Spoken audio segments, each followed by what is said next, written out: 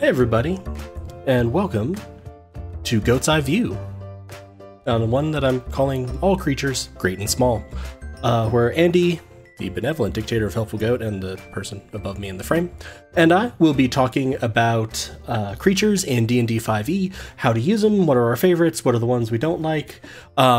Now I will very briefly do the Helpful Goat spiel, and then we can get into the Andy and I talking about creatures and different ways to get them to kill players, that content that you were expecting. We are Helpful Goat Gaming. We're a small independent game design group. We like to build community. We like to both design games and show us doing live plays and actual plays. We have podcasts, which you can see down below in the Twitch description, which you can get wherever you get your podcasts. Our Goats and Dragons feed is a level 1 to 20 long form campaign. Helpful Goat Presents is a variety of shorter campaigns. But yeah, so before we get to community questions, as we're talking about this, we wanted to talk about an issue that has come up fair bit in D&D Twitter, and I know both Andy and I have some thoughts on. But that's essentially racism in creatures and NPCs within D&D. So Andy, did you want to start with sort of thoughts? I know you were sort of talking to me earlier, and you had some stuff bouncing around in there. In there being your brain. Yeah. Right. So yes. So I think I understand that there is a tradition of some creatures, and I think I'm just going to sort of make it as good or evil, and people reacting to either good or evil creatures in the game. I understand there's a tradition in D&D to sort of have that, like, oh, all chromatic dragons are evil things, and all metallic dragons are good and being, I get that tradition, and I understand that sort of desire sometimes to latch on to kind of old ways of telling stories. I personally find that idea very, very limiting and honestly and somewhat troublesome, I guess. I then sort of make it a point, I think, in my campaign, and I think you do too. While there are certainly evil and good people in these worlds, I think that's very important even to have in these things, a duality of good and evil. I don't think I just immediately make any creature automatically evil, if that makes sense. Partly because I tend to find that as a little bit lazy storytelling, because the truest evil creatures in this world are going to be the ones that do evil, not that just are evil. Does that make sense? Yeah, absolutely. I mean, yeah. Always one of those lines of fantasy versus sci-fi. Sci-fi, traditionally, it was written that the evil people don't think they're evil. They usually think they're doing things for the right reasons, whereas in fantasy, you had a creature that called itself Sauron, the Dark Lord. It's like, no one does that! Right. Sauron's goal of sort of covering the world in a second darkness or something like that this doesn't make sense necessarily. I get the sense of evil, but I want to know why. And the why of evil has to come from then the actions that these creatures do, not just simply what they are. Yeah. Traditionally, I tend to have gnolls be not very nice things.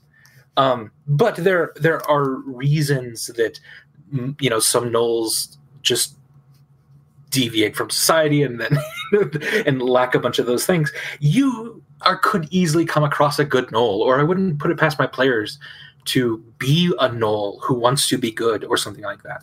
I never kind of make those hard distinctions with creatures. And I think that's then kind of where a lot of that racism in something like D&D comes from, of the sort of traditional idea that orcs are always bad or goblins are always bad, evil things that you should always kill on sight and never talk to because they're evil ways. I find that boring a lot, personally. Just, again, I'm only talking about my own sort of personal playstyle. I tend to find that boring and ultimately just kind of problematic, that I don't think things are inherently good or bad simply because of what they are a lot of times. Yeah, and I think that I would agree. I think that I would break. I by and large agree with everything that you just said. I think the other thing I would break out is that when discussing racism in D&D, sometimes there's also a layering effect that makes it even harder, such as the fact that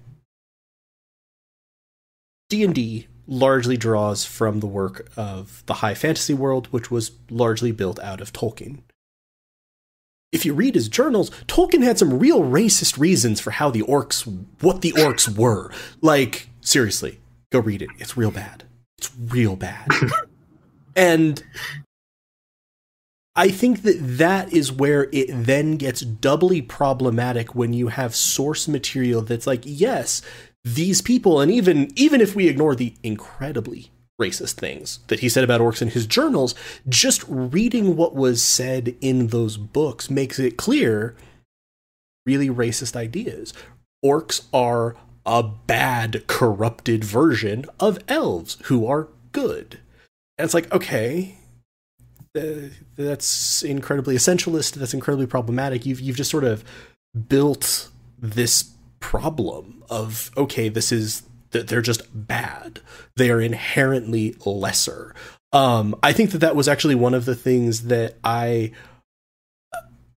enjoyed, for example, just using an example. And again, with Goat's Eye View, there's always a chance of some spoilers from all of our campaigns because we try to draw examples from stuff. But from Fates of Rin, relatively early on in the Caravan,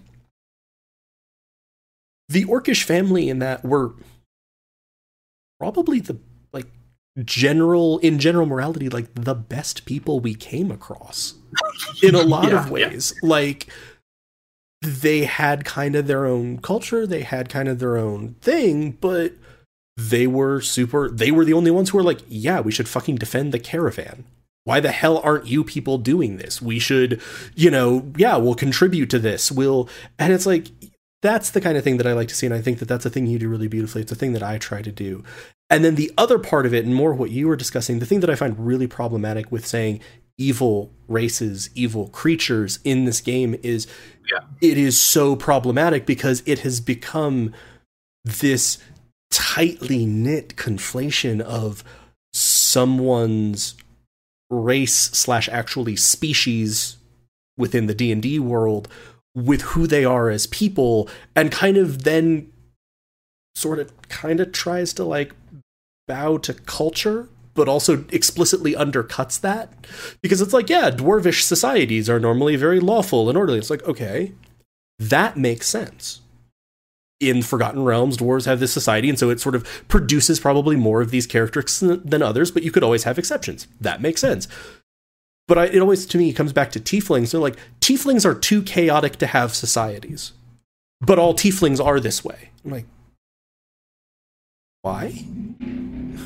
Right. How? Like, as a sociologist, this hurts me. And so you're saying it conflates the idea of like culture and race. Yeah, it basically into a single thing. Yeah, it kind of is like, look, we're going to go with trying to do an alignment system, which I already have problems with. I find it really funny that Monty is missing, though they did submit questions for this. They're missing this particular one where I go off on one of the systems that they also most hate.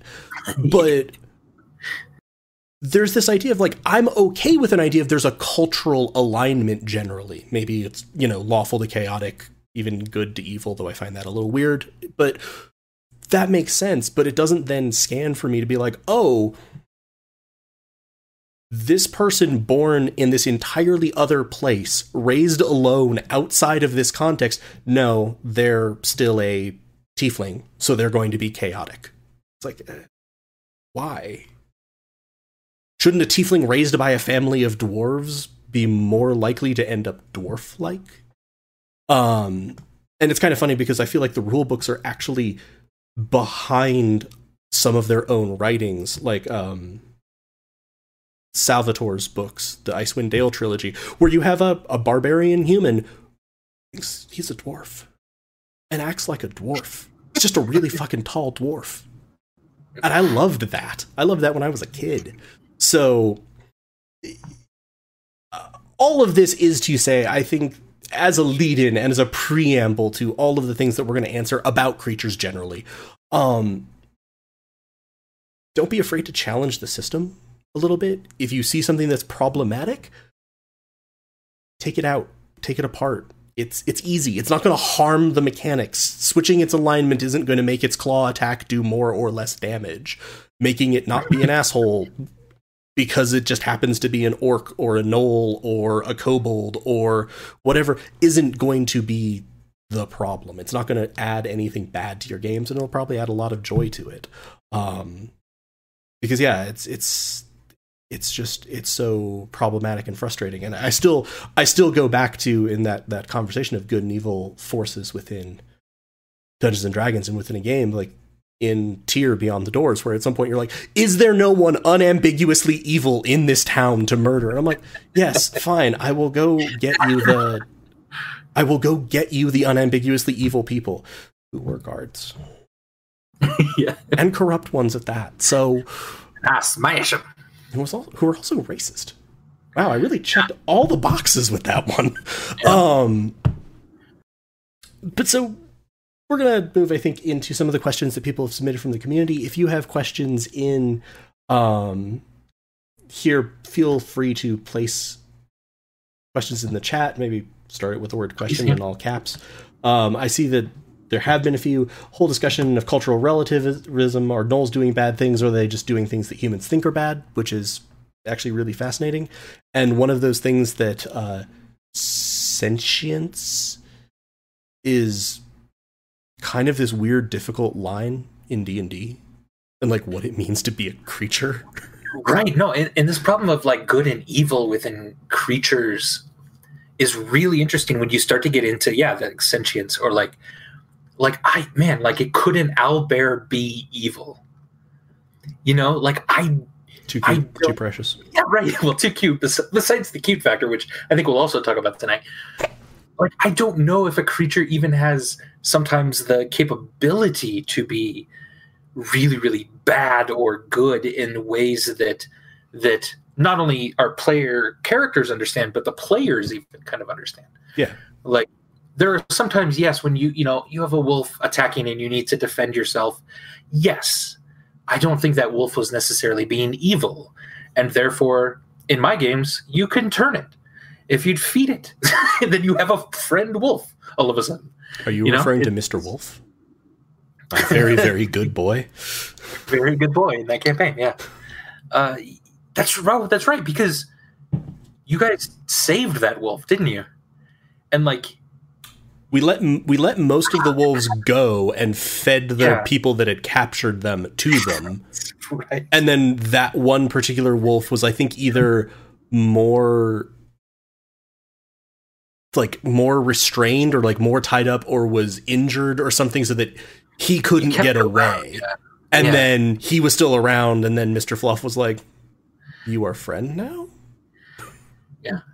Yeah, and I made your role, of course, for animal handling a few times, but twice. You eventually made a friend out of that creature. Yeah, sentience is a really interesting issue, I think, with a lot of the creatures in the games. And it's kind of interesting because sometimes there are sort of blurred distinctions, and here I'm diving. By the way, this is D&D 5e, and we are going to be diving straight into probably specific creatures. But like, there is an interesting line from as they are portrayed, I would say. And one thing I would also always say, if you are DMing a game, and it's especially if it's not like a preset campaign, it's your world or you're spinning it, feel free to change anything about creatures. Do you want mind flayers to be noble protectors of the multiverse? Great, cool, fine. It's absolutely fine. That's pretty damn cool, actually. But so sometimes I am referring to sort of as default written in the monster manual in Wizards of the Coast material, but sort of as it's written there, it's like, yeah, okay, I think you can make a pretty solid case for mind flayers are evil. They enslave races. They view most races as lesser, only fit to serve as food. They intentionally weaken other races in sort of ways to make this more productive. Yes, there is an entire conversation to be had here about farming. I'm not going to have it right now, but just doesn't know. But then you compare it to something which is painted with a very similar brush and given the same alignment as an intellect devourer. It's a little brain on legs that can only eat brains. And so it hunts people and eats their brains, and the mind flayers use it and use it as a tool. But then there's a real question of, is an intellect devourer evil? Is a wolf evil for eating meat? Well, all an intellect devourer can eat is a brain. That's interesting. So the monster manual it says intellect devourer is lawful evil with an intelligence of 12. Okay, so it is. But it's right. They're. I've never really thought of them as. I've always thought of them as more beast-like creatures. Never things that sort of have their own. Yeah, like they're just. According to the book, they're just basically foul aberrations of the mind flayers, their masters. There's a very clear context that's applied there of like they don't really have free will. They carry out the mind flayers. So I guess free will starts at intelligence 13. And until then, seven attribute points after speech. Sorry, Stormbringer. I think you're below 12 intelligence. If it's 12 or below, and we're saying that sentient starts there, I'm not sure. I think Charity might be the only sentient one in the party. Sentient free will creature in the family. Yeah. But that's interesting. That's fascinating. And again, it's something that again you have to kind of, as a DM, I think, find your own creatures and monsters, but try to think of them as their own characters, right? And if the character that you're using the monster for is more like a dog to another creature, then yes, you can play them like that and make them sort of act like that. I don't, the guidelines that are in the rules, especially for creatures, I think are incredibly bendable to your will. Yeah. Let's jump into some of the questions that people in the community posted. So Monty had asked, as the basic, and I thought it was kind of a good warm-up question. I guess we started with a warm-up question of racism with D&D creatures. We didn't start with the easy one. What are your favorite and least favorite creatures? Andy, what are you thinking? This is good. So I was thinking about this.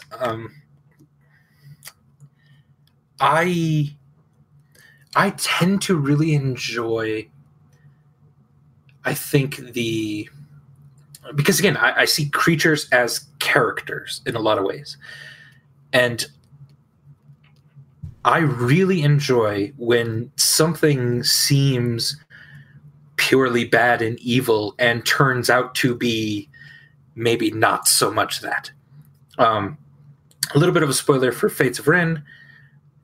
The dragon could have been just seen as evil if you didn't really get into the backstory of that character. If you didn't get into, there are certainly ways where that character's story just ends, and it ends probably in a fight with the family, and so therefore it's probably evil.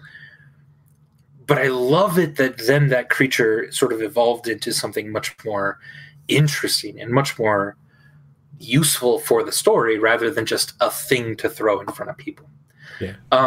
For me, that's what I'm kind of going for when I'm thinking of personal creatures that can do something like that. And because of that, dragons are incredibly fascinating creatures in that instance. I like to play the dragons in my campaigns as they're not good or evil. They just have a different morality than mortal things that are not dragons. Yeah. And that may come across as violent, or it may come across as as scary or something. But they're fascinating beings, and they're also very, very rare in my campaigns. I don't have dragons just everywhere necessarily. So whenever they come up, I am very, very purposeful with them in creating their characters. So man, yeah, they're and their abilities are really fun to play, and they can polymorph into things, and for the most part, they can look like whatever they want. They're just so much fun. But that's also, I understand that's also kind of a pat answer for Dungeons and Dragons. The dragons are the coolest creatures. Personally, if I had to pick then something non-dragon, I have the most fun with Rakshasas. And I've loved them forever. Yeah, you do. They're just beautiful, and one has been hunting Galway. Not Galway's characters, basically Galway. Yes, they meta hunt me. For those of you who are caught up to the Rakshasa that is in Fates of Rin, Lucian would be the name of my first D&D character in 5e. Yep. It's hunting me. It's Andy hunting me. If ever Andy makes a joke of this is a game where I try to kill my friends, that's the closest where that almost becomes true. The Rakshasas are not trying to kill the party. It's me. I have so far killed them as 3 separate characters. Freaky backward hands. Yeah. So that's kind of my answer to that one. Anything on least favorite? Oh, least favorite. Yes, Rachel, you know Andy is a tiger demon. Yeah. I love that. Yeah. His hands are always backwards. See, because I almost find it as a personal challenge. If I don't necessarily like a creature, I try to find a way that I can use them as something really, really interesting. Yeah. And so I just don't have creatures I don't like as much. There's some that I think look goofy and I don't want to use. Like, it's hard to have a serious campaign and use a flump. I was going to say, if you're about to say something bad about flumps, which are fucking adorable. They are adorable. They're also supposed to be friendly. Yeah, and friendly and just kind of goofy looking. I don't... But hey, that's as bad as it gets for me. I'm sure I could find a use for a flump. Yeah, I think answering that one, and it was interesting because I wanted to just sort of let you go and see where you fell on this, because I feel like my mind is can be a little bit split as just like an aficionado of D&D versus a player versus a DM. But kind of trying to narrow that, or like triangulate between all 3 of those, and I've given this answer, I'm pretty sure, before. Yeah, I know, they're amazing looking. I think they're probably my favorite creature, and for a lot of similar reasons that you're talking about. I love the storytelling potential. I love the way that you can make them a real character, and I love the way that you can make them a character that interacts with the party in a way that they want to, not the way that the party wants to. Plus, they are my favorite class of creature, an aberration, beholders. I love the potential for beholders of to me, they have some of the best written fiction within Wizards of the Coast books. These are hyper intelligent creatures that have literally thought of every way that you could ambush them and prepared a countermeasure for it. I love the example of like, you're going to burst in through the ceiling on a dinosaur with lasers on its head. The beholder thought of it. It has a countermeasure. You might overcome it, but it thought of it. I love that more beholders get made when beholders have paranoid dreams about other beholders. Like, there's just this entire amazing fantasy around them. I also think they're really fun. They're really interesting. They're also like fucking iconic, which helps. Like, again, it's a little bit of a cheat answer, kind of like a dragon. Like, I mean, I get it. It's the iconic adds to the epicness sometimes. It's probably one of like the top 5 most iconic creatures in D&D. I'm not going less iconic, but going less on like the sort of god tier power scale. I would also say I enjoy a good mimic. As much as I don't use them a whole lot, one of my favorite memories in a campaign was I think I know Andy with a monk punching a mimic that was still disguised so it was sticky. And then punching it again. And then just like being stuck to this door. Did you bite it? I tried to, yeah. Yeah. I think I accidentally ran into it because I went to listen at the door, because that was the campaign. We didn't have thieves' tools. Yeah. So we're like, maybe we break down the door. Maybe I listen. And then I just get stuck trying to do all that. And then it didn't go well. Yeah. No, that was a lot of fun. So that's a little bit of a lower tier. Just to do as a quick follow-up question, Corey in the chat. As a DM, how do you play a beholder properly? Again, I don't try to emphasize any particular proper. I try to sketch out what I want that beholder to be. But the personality traits that I really love about them is that they are super intelligent, and they're the schemers. They're the plotters. They've got all of these plans, and I actually never got to play one of the beholders that I was going to. It was for a campaign that stopped right before the people got to the beholder. But he was just, he thought his jokes were the greatest things in the world. And also, because he had learned that all other creatures were so much less intelligent, he would say a joke and then immediately explain it. Like, that was his take. It didn't matter how simple the joke was. He'd be like, all right. So you see, I have lots of eyes. So when I say I'm keeping my eye on you, it's a pun because there's so many of them. And also they have magical abilities. It was just that way of like, no, this is actually an absolutely fucking terrifying, brilliant mastermind who will vaporize you, but also tells really bad dad jokes and thinks he has to explain them. So just that I like the aberration being the sheer weirdness of it. My least favorite monster, kind of actually again for both DM and playing, which is a little weird given that beholders have an anti-magic cone with their eye. I don't like creatures, either if I'm playing or if I'm DMing, that just make the party worse at things. Especially if it's entire denial of a sort of skill set. Like, oh, they're just a hard counter to casters. You don't get to cast. Oh, they are unassailable by marshals, blah, blah, blah. It's like, well, okay, do I have a marshal in my party? That's probably not a real fun fight for them unless I design it very carefully.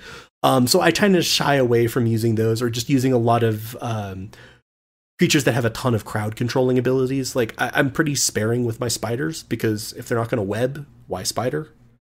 But being stuck in a web, not the most fun thing in the world. Ask Elif about that. So I think that's kind of where my answer would be. It's not a specific creature. And I also really, really enjoy, in a favorite, similarly to Andy, not so much ones that I don't like as my challenge, but I like taking the ones that are viewed as very simple or sort of very cliche, or like the equivalent of like, oh, kobolds. Kobolds are your level 1, you're gonna murder them. I like creating the idea of kobolds can murder the hell out of you. They're smart, they're well organized, they're builders, they make traps. Like, you can punish a party with kobolds, and that's a fun challenge to me. Kind of linked to that last favorite, what's the most frustrating encounter you have had with a creature in 5e? I'll let you ponder that one, because I know. Yeah. Frustrating. This creature was a humanoid, was a goddamn monk, and it goes to my thing of not liking that. It was a monk, and I was playing a character who was... Oh, you were an archer, yeah. I was an archer, but it wasn't even that. I also had melee capabilities. I was just stun locked. Like, every round, it was a stunning strike. And again, it was totally balanced. It was totally fair.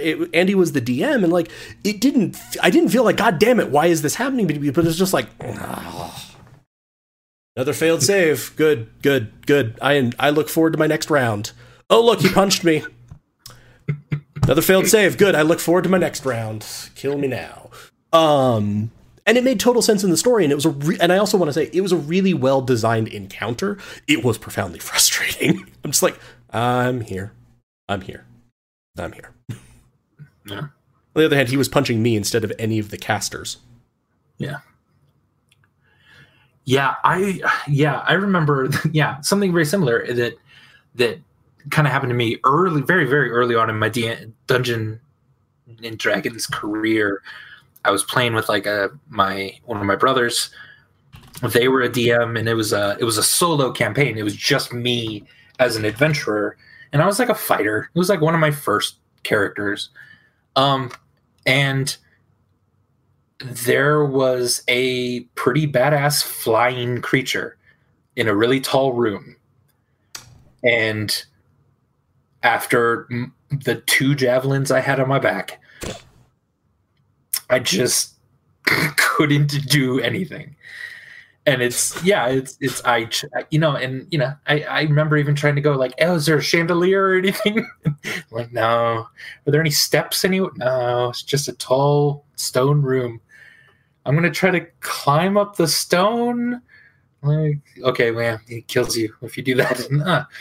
Yeah, it's and that was really hard because it was a solo game. It's not even that I couldn't rely on my archer friend to like be like, hey, this is your fight now. I'm going to be here for protection for you. This is your thing. It was even just me. So that kind of thing can get really frustrating.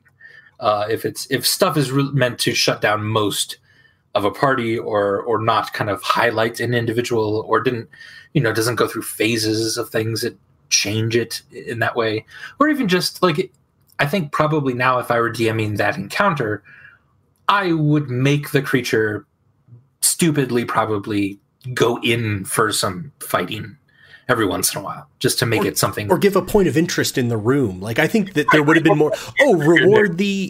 Can I climb the walls? Yes. Or I think both you and I like, okay, they have 2 javelins. This person has 2 javelins. Give them a note. The stonework is crumbling. Like, you could make an attack against the ceiling or something like that. Maybe you bring it down, damage its wing, Like, there's always ways to make it interesting. It's just when you get that hard, nope, here's a wall. Yeah, which is also why I don't love putting counterspell on with my casters. Yeah. Because counterspell is awesome and fun when the party uses it. It's hateful as shit when the NPC uses it. Against the party, it just brings everything down because spell slots can be so few and far between sometimes. And it's sometimes not fair because I know the spell slots of all my party members. And if I know, like, that's their level 2, I'm just going to wait for their level 3 before I counterspell. That's hard, and that's really sometimes really difficult to play, and can be very frustrating for players. And if it's frustrating for players, it's not as much fun for DMs. Then, so I tend to not try to do that too much. As much as I don't think we're going to hit this question from Monty, I didn't actually include it in the list, but Monty asked for sort of general DMing tips. Because they're starting to DM a little bit more. That's one rule that I always follow with counterspell.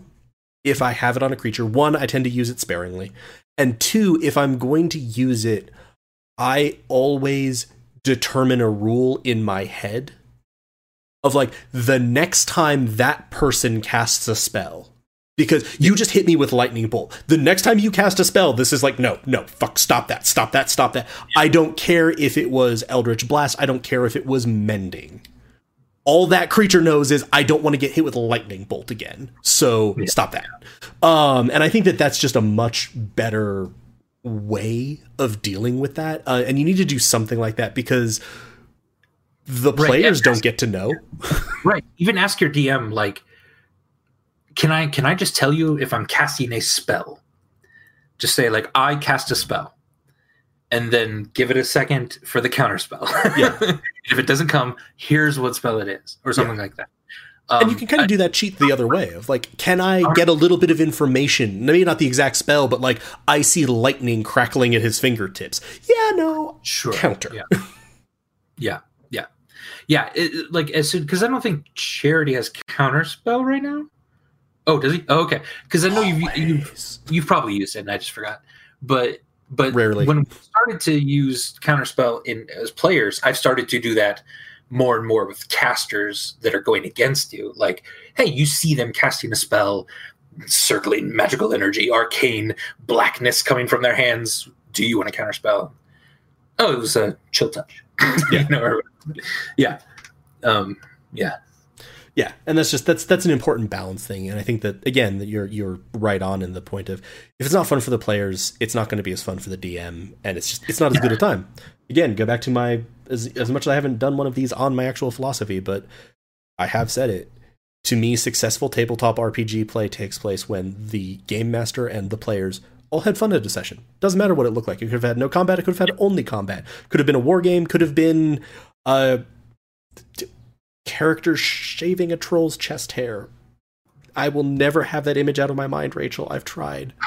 But you know, like they had fun. That's it. That's amazing. And that story sounds amazing. Like I would have loved that. So any creatures you feel are underutilized by the wider D&D community or overused? I don't know that there's necessarily a creature that is over or underused just sort of qua itself, but I would say that there's a lot of creatures that slot into roles that I wish people would have a little more variety with. Like, as per the comment of like, okay, and I think Lena's made this comment before of, okay, we're level 1. It's going to be kobolds, gnolls, or skeletons. And it's like, yeah, that's fine. That's fair. I actually tend to use humanoid NPC characters at that level, like some good old-fashioned bandits or something. But I like trying to... I think it's worth taking the effort to try to use those characters in a more interesting way. Or those creatures in a more interesting way. That's what I would say. Yeah, it's funny. And this is again very all of our advice, I think, mostly is for here's what we think our play style is. Mm-hmm. So like in my world of Banya, I don't necessarily have a lot of like Illithid just roaming around. Like the one you've come across was sort of outcast from their society. They're there. They're just, there's a very good reason why they don't interact with like adventurers, you know, or would stay away from that. So like sometimes I think like those can get really overused if they're just sort of like out in everyday sort of life. But again, that's only my world. If you have a world in which, no, there are Illithid like running towns for farms or something. Or as protectors, you know, or protectors, or yeah, for whatever world that is that explains them more often.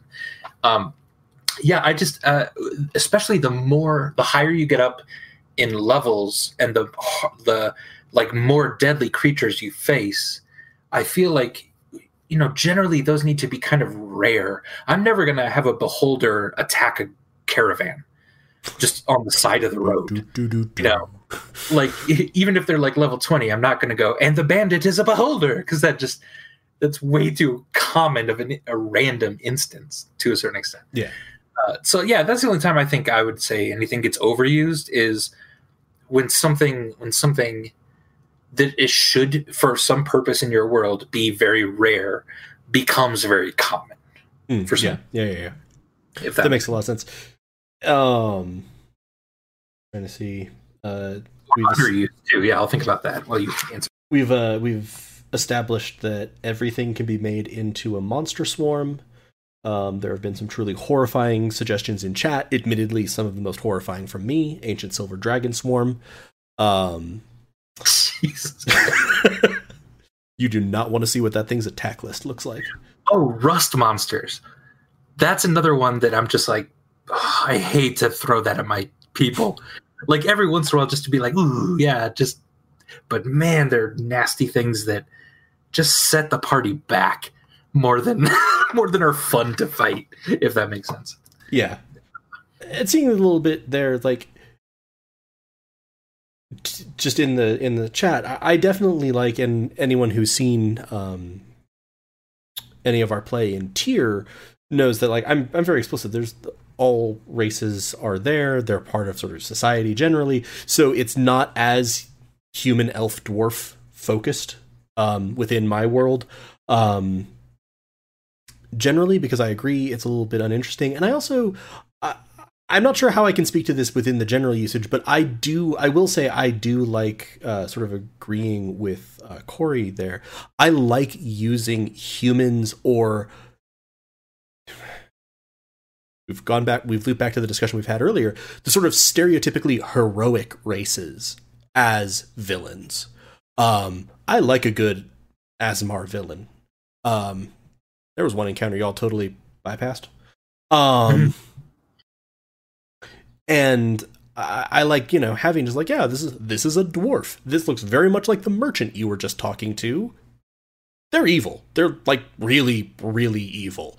And sort of just getting that of, no, the beasties in the world usually, and I'd say that this was generally true. I'm trying to think back over sort of Tier Beyond the Doors. Yeah. I would say the only like really bad things you found were people or the result of people. Like, you fought some more monstrous enemies, but they weren't like bad. They were just hungry. And yeah, you needed to kill them, but they weren't like evil. Much like Sweet Pea, Manticore's got to eat. Yeah. People. Yeah, I had a whole campaign setting where high elves, who are traditionally very good and astute, were just so above everyone else that they just tried to enslave the entire world. And you let me play a good high elf. And you played then a good high elf. Who was sort of disgusted by this and by the loss of what he viewed as the loss of way. By the way, this was Lucian, who my first ever session of D&D 5e, the party tried to kill me. Yeah. It was fun. It was good times. I was a little terrified. Welcome to D&D. Let's see. So the first sort of few were just sort of almost like trivia about monsters, or just our sort of personal opinions about monsters, and I try to roughly order these into a flow. So Rachel in Discord asked, and this is more a turn into DMing with monsters and encounter creation. How do we decide which characters or which creatures to use? Is it based on terrain, CR, storytelling, etc.? Do you build your story around wanting to use certain interesting creatures, or just insert whatever fits best numbers wise? Yeah. You can take the first pass on this one. Right. Yeah, that's a really great question. And so my sort of workflow with that is the very, very first thing I tend to do is I hop on Roll20. I head over to the monsters section sometimes if I'm trying to think of an encounter or build an encounter. And then I start filtering for challenge ratings. And just go, what even are the possibilities with something at like a challenge rating 5? Like, what even is there? And then you start kind of looking through, maybe see like, ooh, that might be interesting, a couple of those, or maybe one of those as a boss. So I do tend to build my encounters starting with numbers, fitting interesting creatures into those numbers, and then allowing the story to unfold after that. Right. So if I'm like, ooh, honestly, that's what happened with the Oni, which is, here's what I want. I want something that is going to be outside their challenge rating right now. So that's going to be something at a 5 is a little outside their skill ability right now. Yeah, it's not an ancient silver dragon, not a party wipe necessarily, but right. Yeah. Like something that's just outside. I always almost, honestly, for Fates of Rin, most of the encounters I do are deadly, which means it's toward the top end of what they can handle. I can only do that because I know my players are good enough at this game to be able to be okay with this. Like, I know, I've talked about this a little bit before, but there's a little bit of a safety net with Galway. If he's a healer, I know he's not going to blow all of his healing just trying to get someone up to max or something like that. I know that he'll save some healing for when Cryon goes down. I just know that about him, and so I can have the encounter be a little bit more deadly or risk taking, and we'll talk about exactly how to tweak that, I think, a little bit later too. But that's how I start my encounters. So yeah, with the Oni, I wanted something that could change shape because I wanted this to be a mystery that players solve. And I wanted something challenge rating around 5 or so, which is just outside. And the Oni kind of fit in really nicely in both of those areas. And so then I'm like, cool, that's my creature. How now does it fit into the world? Does it fit into the greater story? Is this just a random one-off event? All of that sort of stuff. Yeah. So yeah, that's kind of how I go about it. I tend to do the numbers first and then build the story around what fits those numbers. If that makes sense. That makes sense. This is actually, I would say, a sort of an interesting one. This also incidentally addresses a question that Sam had asked in Discord of as DMs, do you find the scenario dictates the creatures or the creatures dictate the scenario a little bit? So it's like that one, the scenario dictates the creatures, but it's fitting the number and sort of slotting that in, and then you build more story out around it. I'd say this is kind of interesting because I would say come at it from the other angle of, I would say the first thing that I try to determine is what is this encounter, or why am I using these creatures? I'm going to use Tyr Beyond the Doors as another example. When you were out in the Blighted Lands and you came across a couple of manticores. Yeah. Manticores. I knew I wanted you to have a fight. I knew I wanted it to be sort of a medium to a hard, like nothing sort of deadly, just get you all a little combat. You hadn't fought in a little bit. I'm like, hey, do you guys remember your abilities? Let's just sort of get you some practice with this. And I wanted it to be a monstrosity. And this kind of goes to what Rachel was saying. There, it was kind of the terrain. Where you were, I thought of the Blighted Lands as having lots of monstrosities. So I was like, oh, what's interesting about this range in this terrain? I could grab more of them if they were lower, or fewer of them if they were higher. In this case, it came out to be 2 manticores. So that's kind of how I tend to build a more, I don't want to say throwaway, but where the encounter is sort of the point of the encounter. Also looking at Tyr, the run of skeletons in that was absolutely a story choice. I knew that I wanted the big bad in that to be using a skeletal army for story reasons, which you all finally got to in the finale, which I won't say, but that I wanted that flavor. I wanted to get to use those. I wanted to get to play with some of those. And I will say that posed some challenges because I didn't want zombies. I wanted skeletons. There's not a lot in the skeleton, the Bone Daddy family, inside the basic sort of monster manual. So I actually homebrewed a couple of things, used a couple of not Wizards of the Coast supplements. Kobold Press had a couple of monster guides that I used, and then actually re-flavored some of them to get that kind of power scaling and power range and ability range that I wanted from those. So I would say that terrain is usually important for me because I want to make sure it makes sense. I absolutely do check the CR, though I have also tweaked creatures up or down because I'm just like, I want them to fight this. You no longer have multi-attack. There, you don't murder them now.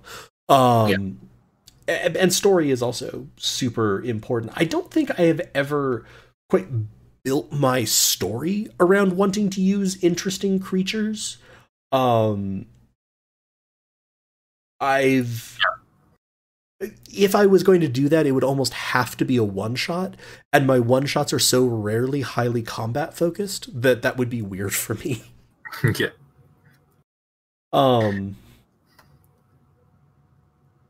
Yeah, no, and I totally agree. Like,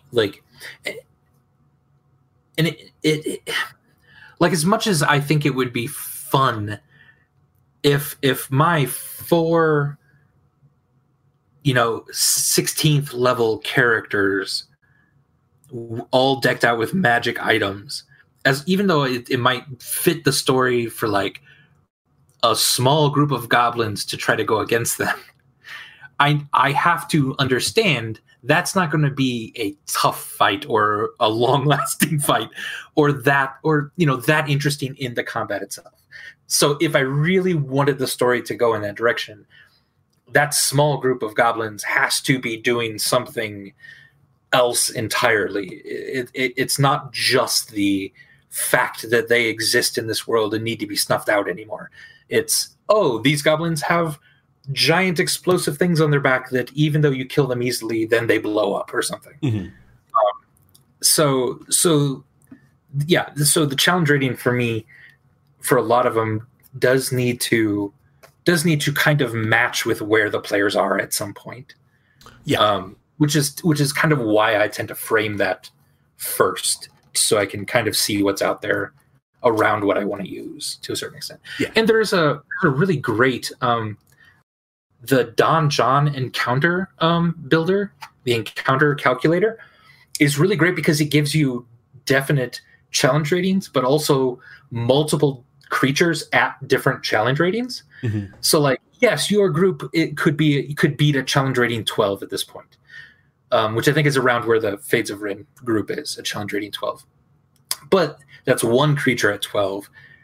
You could do 3 challenge rating 9s, 5 challenge rating 8s, 12 challenge rating 5s or something like that. And it does give you a nice way to kind of mix and match a lot of times with that sort of stuff. Especially when there's like a really big sort of encounter coming out or something like that. Kobold Fight Club is another good resource for that. The first rule of Kobold Fight Club is yip yip. It's actually one of the reasons that I particularly like it for some of the stuff that I was describing is that you can pick a specific, you define your party and then you can pick a specific monster and it shows you where that falls and how much more room you have. So sometimes I'm like, oh, okay, I want to give them a deadly encounter or even a little bit above it. This is a boss fight. This is my boss creature. That is a hard encounter. All right, let's add these 2 adds and this one. That's now deadly. Gonna push it just a little past there because I also want this in there. Oh, it's now bright red and warning me that I'm going to obliterate my party. Maybe I dial it back, remove one of those other ads because I really want this other ad for flavor. So that's another tool that you can use to play with that. Nice, yeah. So, Tippy Taboo, are there any creatures you avoid using? Mine goes back to my dislike. I try to avoid using things that are going to uninterestingly limit what the characters can do. I certainly believe in challenging my players, giving them difficult combats, giving them threatening combats, but I also believe that most people have more fun in D&D when they get to do the stuff that they're really good at and have that be impactful. So I tend to avoid using creatures that limit that. I also, and this is a thing that I've said to my players, I rarely create a combat encounter. It's pretty rare for me where there is no opportunity to do something that is not a traditional combat action in order to gain an advantage or resolve the fight. In my fights, you can almost always negotiate if the creatures are sentient. You can almost always distract them. You can almost always use an environmental feature to get away. You can always sort of do these kinds of things. And so I would say the second is I would lean away from any creatures that prevent that in any part of that. Yeah. Yep, that can be, rough. And I think, too, I would be much more... In a much longer campaign, it sometimes is, I think, fun to have Hakari's going to really super shine in this. This might not be amazing for Burbage in this fight. Yeah, absolutely. Hakari's going to do great. That only works in longer campaigns when the next fight might be Burbage's, and a little bit less on Hakari or something like that. And you should be intentional about it, I would say. Right, yeah. As long as you understand where that balance is with letting your characters feel amazing sometimes. I'm okay sometimes with them. Yeah. With every once in a while, only like 1 or 2 of them in a fight kind of having a hard time or something like that. Yeah. Which is interesting. But again, yeah, for one shots or shorter campaigns, I sort of break that rule then a lot and try to, as much as I can, everyone to feel amazing and powerful kind of all the time. or at least deadly. Sometimes effective. Just barely make it out of there, but effective. That's a really good word for it. Effective. Yeah, because that's one of those things that I still remember. For example, the first time you threw a Rakshasa at us, it made sense, and it was a lot of fun because I'm not sure if people know this. Rakshasas are immune to the effects of spell below 6th level. God damn, did our bard try every freaking trick he knew, because we didn't know it was a Rakshasa yet, to get this person to stop. That's in fact how we first knew that something was up, because our bard also loved casting friends on people and then nearly getting assaulted when they turned hostile. And at some point later, my character noticed like he wasn't affected at all. He was faking it. And I'm like, oh, that's fucking scary. Not only was this NPC not affected by this spell, he knew what we were doing and pretended to be. Oh crap. And so that I would say that was a good example. We had a tough fight, etc., but it's also not like, if you've got a couple of casters in your party, don't just do a random Rakshasa encounter unless they're pretty high level, because your casters are going to do fuck all for that encounter. Like, they have, unless they've got buff spells, they're not doing anything. That's all the stuff you just kind of have to have in the back of your head, too, as you're throwing these things at your characters. Like, I know it's a lot of work, but know the last time Charity blew out, just like went ham on something and was able to just be super effective. Know the last time Burbage felt like he couldn't do much, and you try to balance as best you can. Because also, it can flip on the other side where you just feel, because you don't want to feel overpowered either. You don't want to feel, yet like you're a god in this world. You want there to be a challenge, at the same time. And so, it's hard to kind of keep all these things straight sometimes, but it tends to be really effective when you can, if you can, And I would say that I try to, and I think occasionally we have some slight differences of approach there, but we agree on the overall goal. And I would say that one of the ways for me that isn't just the math is I always try to lead with story and have that perspective of, oh, when was the last time that Rook got to just fucking barbecue something? When was the last time that, and occasionally this does run into some things like I mentioned Tyr. The party ended up with just metric shit tons of magical bludgeoning damage in a campaign where the enemies were primarily skeletons. And I'm like, oh, my poor little skeleton boys, you are not long for this world, but that's okay. I'm okay with that. Like, I made some encounters genuinely harder, because I'm like, okay, you guys are just hitting their vulnerability. There's more of them. You can put them down. It's still a rough encounter. And then when we got to the end and you just kind of erased Purple Bone Daddy, I was like, bye. This was what you were meant to be. That was interesting too, because I had started to build Rook with necromantic damage almost entirely. And then when I'm like, oh, this is interesting. It looks like the kind of main bad guys are going to be undead. Whoops. And not that was a bad choice on my part. Whatever. It was also fun to go, cool, how can I now adapt to this? And for Galway, how can I give India an encounter that lets him do some necromantic damage every once in a while? Yeah, and I think that there's, it's just that, you have some things where you can do that, and also just places where you're a very, very good player, but also where Rook, who was learning and growing, sort of started to see the edges of what he could do. Like, Giant Elephant Monk continuously was very helpful for you all. I will say I did have at one point, especially when the TJ who was playing a paladin had to drop from the campaign, I was like, oh fuck, this is now a bard, a sorcerer, a druid, and a monk. Forget traditional tank. We're almost avoiding a traditional frontliner. Like, okay, we need to think about this. Yeah, and I'm sure that went into your creature counter building aspects of well, shit. You can't just brawl with a giant. I think I had a troll encounter that was supposed to be in there at some point, and I was like, it needs to start a little farther away. Yeah, you guys are not strong.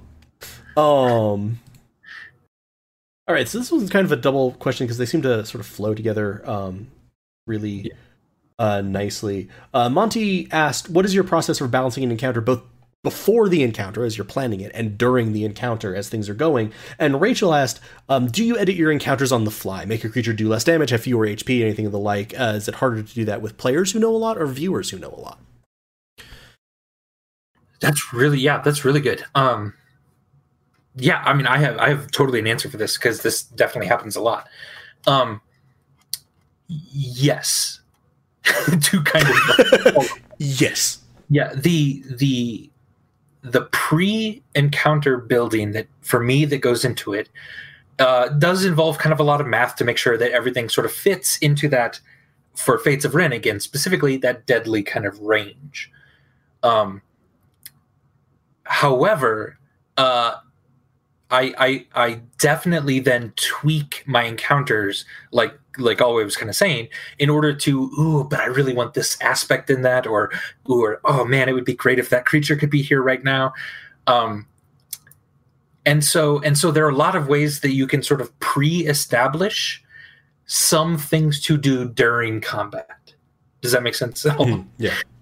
One of them, which is the staggered entrance encounter, which is you have the math says that you might be able to take 4 giants, right? But that's theoretically at once. So if you were to have 2 enter at once, while 3 more will eventually come in then at some point, you can give yourself a little bit of wiggle room, which means they're going to fight 5 giants, which is going to be a little bit above their pay grade, but they're going to do it in a way where they can focus 2 at once and then 3, and that should then fit into that category a little bit more. It for one, it makes it feel like the encounter kind of evolves, and that the characters, while feeling very powerful at one point, and then all of a sudden sort of dip down like, oh shit, there's 3 more of them, and then can overcome those. That gives your encounter ups and downs and flow to them, rather than simply again, if you have a player that knows the game well enough, here are 2 manticores at once. I got this, I got that, you got that. Easy, yeah, we can beat this. No problem at all. But when you can build a little bit of that evolving encounter into it prior to the encounter, then you can kind of shape it a tiny bit.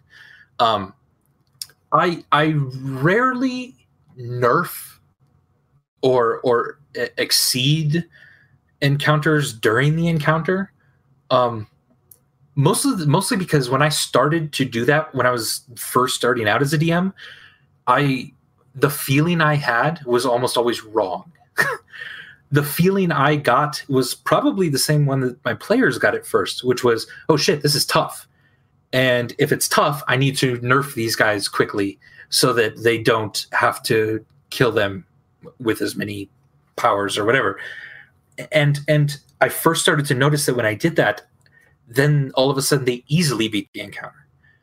And because I wasn't really trusting my preparation, I was just worried that my players couldn't do it. But once I started to kind of trust the process and trust the kind of randomness that can go in, the creatures themselves, I've pretty much then stuck to whatever I prepared is kind of what happened in the encounter. This means sometimes, honestly, they do beat the encounter easily. And just because they got good rolls and they did some awesome stuff and they charmed one of the giants, whatever, they got it because that's just how the dice fall. That also then means that it gets really close sometimes too. And I'm generally pretty okay with that. There are certainly some things that you can do if you accidentally build an encounter that just breaks them. Because maybe the thief didn't know how hard this encounter was and started to like do magic tricks to try to distract them or something like that. And you're like, oh crap, oops. Oops. I should not now remove your face. Yeah. Whoops. My bad. Yes, there then can be some wiggle room. I don't really change stats of my creatures, but you can affect behavior of your creatures in order to make them do something smart or something dumb. That's how mostly then I affect how intense the encounter goes. Not so much making it easier to hit them or making them power down with hit points or damage during the fight. But I can make it so that the thief got a really good attack on his friend. He's now leaving. So he doesn't care about the rest of them. He's going to bolt. And that's going to give you, the players, a second to do some opportunity attacks as he bolts. It's going to then give them a little bit of space, and then it's going to give them a chance to kind of regroup. This is now all of a sudden a much easier fight than the, oh shit, that I just broke my players. Kobolds can be super dangerous when they act incredibly smart and work together. Yep. And then they can be a lot easier when they don't. Yeah. You know, the behavior is the thing I am much more apt to change, rather than not kind of trusting the preparation sort of that I do, if that makes sense. Yeah. And I don't, again, this is me. There's nothing wrong with going, oh shit, I made this guy too hard. Let's cut his hit points in half. That's fine. You can totally do that. I just tend to not. I tend to trust the dice to make a weird, crazy thing happen. At the same time. I think that the other thing that we are saying there is, and I think I'll agree with this and I'll expand on it, is that you absolutely go in with a plan, and I kind of think of the boxing quote of everyone's got a plan until the first time they get hit. That's true. And so that, yeah, you can see that plan through, but maybe it doesn't come in the form of doing less damage, having fewer HP, but you are applying some levers of like, oh shit, this wasn't what I thought. I would also say that there is editing encounters on the fly, and a thing that I wanted to highlight, because you and I had a conversation about this, is that there's the planning for an encounter that occurs before the session, and then there's the planning for the encounter that occurs right as that encounter is starting. Like, you balance the encounter for 4 people who were relatively rested. Oh shit, these 2 weird things happen. Now there's 3 of them. 1 of them is split off, and they haven't had a rest in 2 days. Yes, I've got something different now. Yeah. So that there I could see it doing a little bit more. I would say that the biggest thing that I do in terms of editing encounters on the fly, I mostly follow the same thing that Andy does. I try to mostly control it through behavior. I am a little bit partial to having what I like to term sort of the gut punch of, things have been going really well. The monster hasn't been rolling well. I rarely fudge dice rolls so that someone hits. But for example, and this is again in that behavior tweak, and here I'm thinking of, again, Tyr Beyond the Doors. I had a lot of spells that final boss fight could use. I decided to use Lightning Bolt because I'm like, no, if I'm trying to be true to these NPCs as characters, if they're pushed right up against the wall, they are going to use some very bad, very high-level magic, and if that comes out of nowhere to you guys, that's not going to be satisfying. The fact that Rook is now lightly toasted is a warning to you. These are not people to fuck around with. You need to be ready. You need to be taking them seriously, and they're magical. Just in case there was any doubt, this probably isn't I need to figure out how to get past the suit of plate armor. This is bad magic is coming your way. And so I do like to have, if the dice have just been not really cooperating, I prefer to get to like sort of 70% intensity before the monster should realistically hit 100% intensity. So I would say that I do actually, I won't say relatively frequently, but from time to time end up adjusting the monster to have less HP. It is I think it's only been like once in the past couple of years has it been to help the party, in the sense of I think the combat was too hard. It's the fact that D&D does often have a tail to combat. You have beaten the ads, you are wailing on this poor sumbitch, but he still has 60 HP. It's going to be another 2 rounds before you put him down. The combat is... I'm like... As opposed to just watching people punch this thing for like another 40 minutes in real time, I'm sort of like, yeah, maybe he had fewer HP left. He's beaten. Yeah. But that's more just a housekeeping of, I'd rather get to do the cool stuff that comes after the fight than it is I'm worried about the balance or I'm scared. It's just like, yeah, great, you're hitting him. He's dying. Because the slow bayoneting the survivors of D&D combat is not super interesting, at least to me, and I don't think to most players. So I try to make it more of a cinematic moment or something like that. Yeah, like there are certainly times when you're like, oh, they figured out the trick of this encounter. You know, put your 200 hit point tank barbarian who's raging and dodging constantly in the hallway so that the monster can't get by them, and then just pick away very slowly at their hit points from the archer. Like, yes, that's a very safe then way to play that. And then if that's the trick of the encounter, cool, you've figured it out. Let's not. I totally get that. Let's not spend 45 minutes proving that you figured it out. 5 damage at a time. Yeah. Something like that. I think I would totally agree. I'd probably cut that short somehow. Yeah, that's just let's just but that's not so much oh shit, I think they're going to die, so I'm going to nerf everyone. I think that the other thing that's really important for me is that even aside from challenge rating ratings or anything like that, all of my combats I want to serve a purpose inside the narrative, and I want them to have a feel.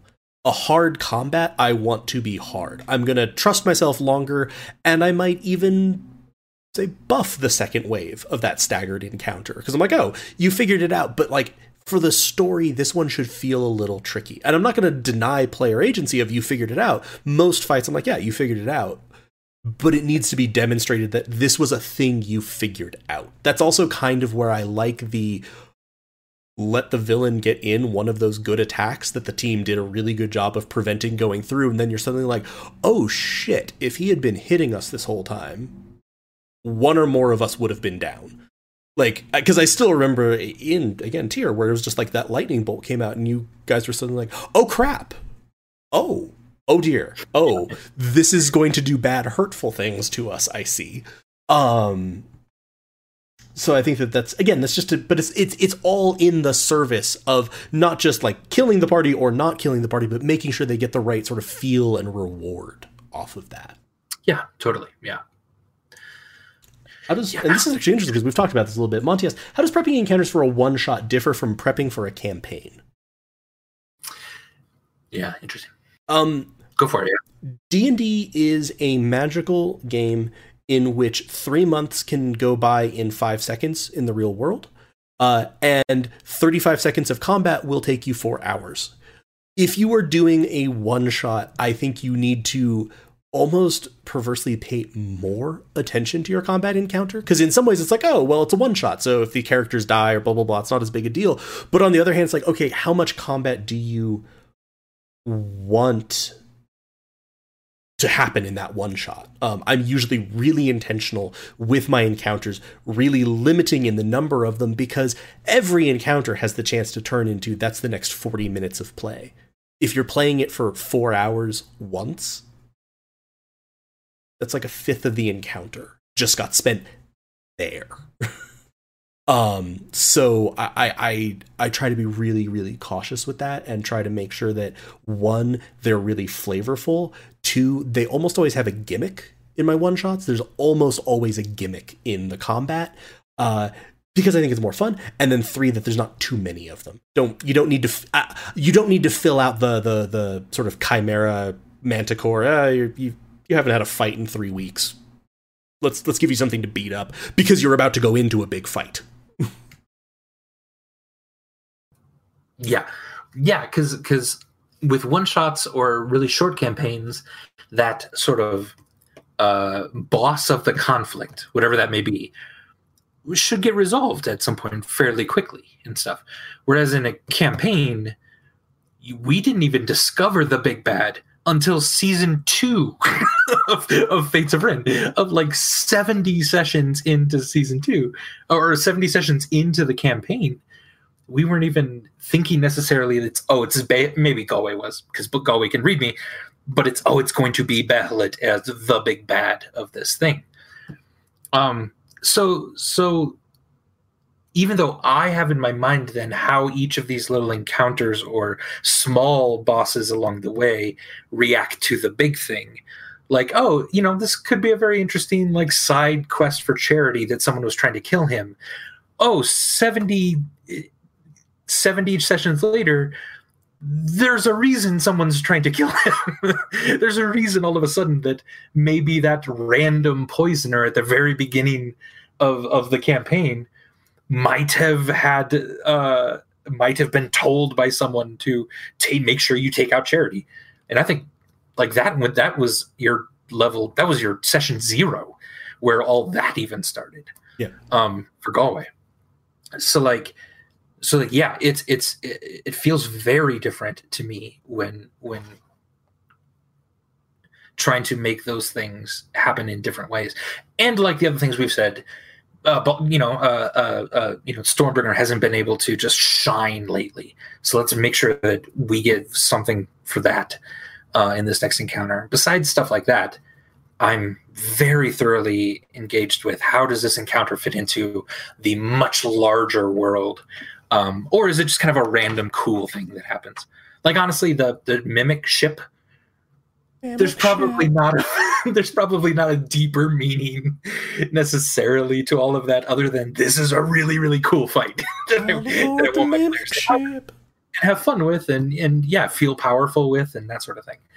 But yeah, it feels different. So many dick jokes. And that's, I would say that one other thing that I would hit back to on that is with one shots, I also think it's a little easier to have a gimmick because the players can find the gimmick and then they get the reward.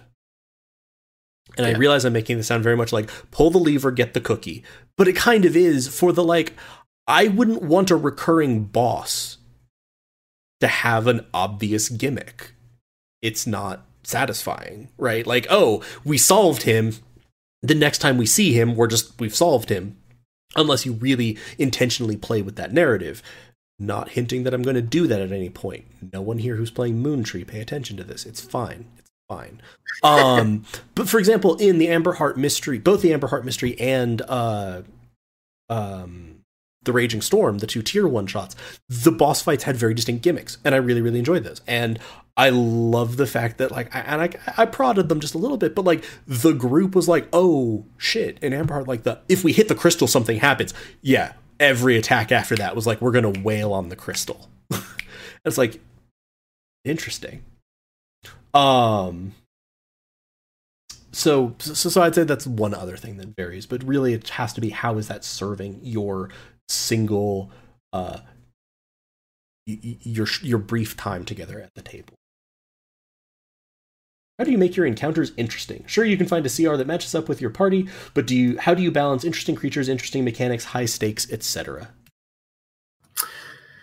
Yeah, that's a really good question. I like to, again, kind of add that evolving nature sometimes to bigger fights.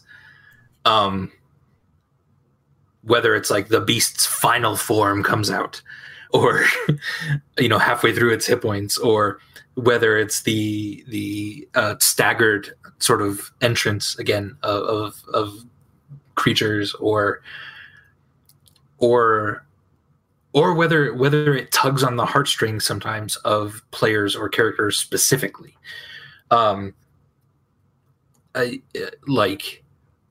If for example, I have no idea if this is, I don't think this is really an example from a campaign, but like someone has a real interesting past with like werewolves and werebears and their whole family is a were something except them. Like, you better believe I'm going to throw a were tiger or something at that creature, at that player at some point. because it's not just a creature necessarily. It's all about them as a story, or and whatever they do with that. Yeah, and that just kind of goes back to my original, like, your creatures kind of need to be characters. Yeah. To a certain extent. And when you can think of them as that, they become sort of just interesting, just in general. Like the white tiger Chenik boy is all of a sudden a far more interesting Bad kitty character now, because he has just so much of the wrath of the family on him, rather than, if he came in earlier and they just, fought him and killed him and he was like, no, I serve Behelit, oh no. Yeah, that's part of it. If you can get your characters emotionally engaged in what's going on in the fight, beyond just simply, cool, time to beat up a giant or something. But why am I having to beat up this giant? What are the giant's goals and dreams? What do they want out of this? The Stormbringer's story is going to get into giants. You seem to have giants on the mind. I'm noticing a theme. Hunters right now. Yeah, and I think that is very much. I would say I have a very similar approach to that of how to make encounters interesting. I start with story. In my mind, if the encounter of it in of itself, the interaction, the fight, the whatever it is, and I also think it's important to encounters in D&D shouldn't be limited to fights. They should be challenges. They should be opportunities to interact with the world. If you have never written a social interaction encounter as a DM, I encourage you to. Don't think about hit points and all of this. Think about all of the checks that need to happen. Think about the people that they could influence who might help their check or give them advantage or be a necessary key that unless they've persuaded this person to say, yeah, I vouch for them, they're not going to talk to this person. And because I think that those encounters can be some of the most fun in the game. But to speak more specifically to combat encounters here, again, if you're leading from story, or in your case, you maybe not lead from story, but you very quickly develop it and try to figure out and try to make those creatures be something more than here is a stat block for the players to kill, then I think it helps automatically make it more interesting because it has to be, right? Like, this is something that is deep in the motivations of one of the characters, one or more of the characters, or this is just an inherently cool mechanic. And that's where I would say that as much as I don't tweak creatures too much once we get into the fight, I will often tweak those stat blocks extensively before the fight. 'Cause like, you know what? I really want you guys to fight this. I think it fits really beautifully for the story. I think it'd be really interesting and has a really cool mechanic. Now, how do I get that mechanic and that story flavor without this murdering all of you? Or without people walking and being like, I push him over. We win. Like it needs to sort both ways. But just getting that fit. Yeah, and I think you can kind of go on the other side of it with mechanics or interesting gimmicks, as a good word. You don't want to put a hat on a hat, generally. Yeah. If that makes sense. Hopefully that makes sense. You don't necessarily want too many gimmicks of completely different versions of something on, like, ooh, he has a magic sword that just automatically blocks everything for him. Cool. And he has magic boots that kick away spells or something like that.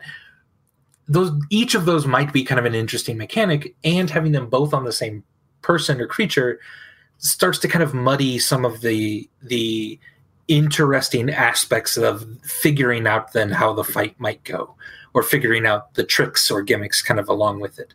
And yeah, it can muddy the waters just a little bit of what is the purpose of this creature or character as a character, if that makes sense. Yeah, and I've been debating whether or not how much of this I should say, because I keep referencing, because I was really, really actually pretty proud of the gimmick of the boss of the Amberheart Mist. I'm gonna leave it here. it was an earth elemental, and I wanted them to fight something with an earth elemental. The campaign had a lot to do with sort of that idea. I gave it sort of a crystal in its chest, and it was actually 2 earth elementals fused together, horrifyingly. And that gave it a buff to stats. I didn't quite make it 2 earth elementals, but it gave it sort of a buff to stats. And the creature and the creatures. Yep, the creatures. See, this is where I am. The players discovered that if they attacked the crystal, it seemed like it did more damage. And I did that explicitly as a way of like, earth elementals are kind of beefy. They've got a lot of HP to get through. And it gave them a way to get through that. 1, there was a hidden mechanic tied to that for how hard the crystal was to hit. And 2, and I'm not going to go too far into this, if they had outright destroyed that crystal, which was a way of killing the creature, some bad things would have happened. It's like, yeah, you're gambling a little bit. You're going to get an outcome from this, but it may not be fully what you want. So I think that's another interesting way of going about. Rachel asks how vindictive we are. Have you ever given your players encounters that you hadn't planned because they annoyed you or wouldn't move forward? How did you come up with those in the moment? Wouldn't move forward? I've used creatures every once in a while to spur some action, I guess. But it's never out of like frustration. It's more out of, oh, they just don't know what to do, or they don't know where to go, or something like that. It's yeah, I've never quite gotten frustrated and been like, take this, yeah, deal with that, kind of thing. Mostly because, if you're that frustrated, I would probably go to my players and go, guys, I'm kind of frustrated with how we're doing this or how we're using this mechanic, or this seems OP or something like that. Maybe let's work on a way to deal with that or not use that or something so much. And I've done that like early on again in my DMing. I accidentally kind of gave a very, very good magical item that I created to one of my players, and they just sort of then used it all the time, and it overpowered them, and then it wasn't super fun. But I guess, yeah, well, you could throw then a really, really powerful, crazy creature that would just nullify that. That's not quite as much fun. Mm-hmm. So if there's that frustration, I would say, cool, talk to them a little bit about the frustration, maybe before sending in 1,000 skeletons or something. Well, and it's interesting because Rachel gave some context for this. She asked this because her kid players were fighting with each other, so after half an hour, I made the creatures that they just defeated come back as zombies.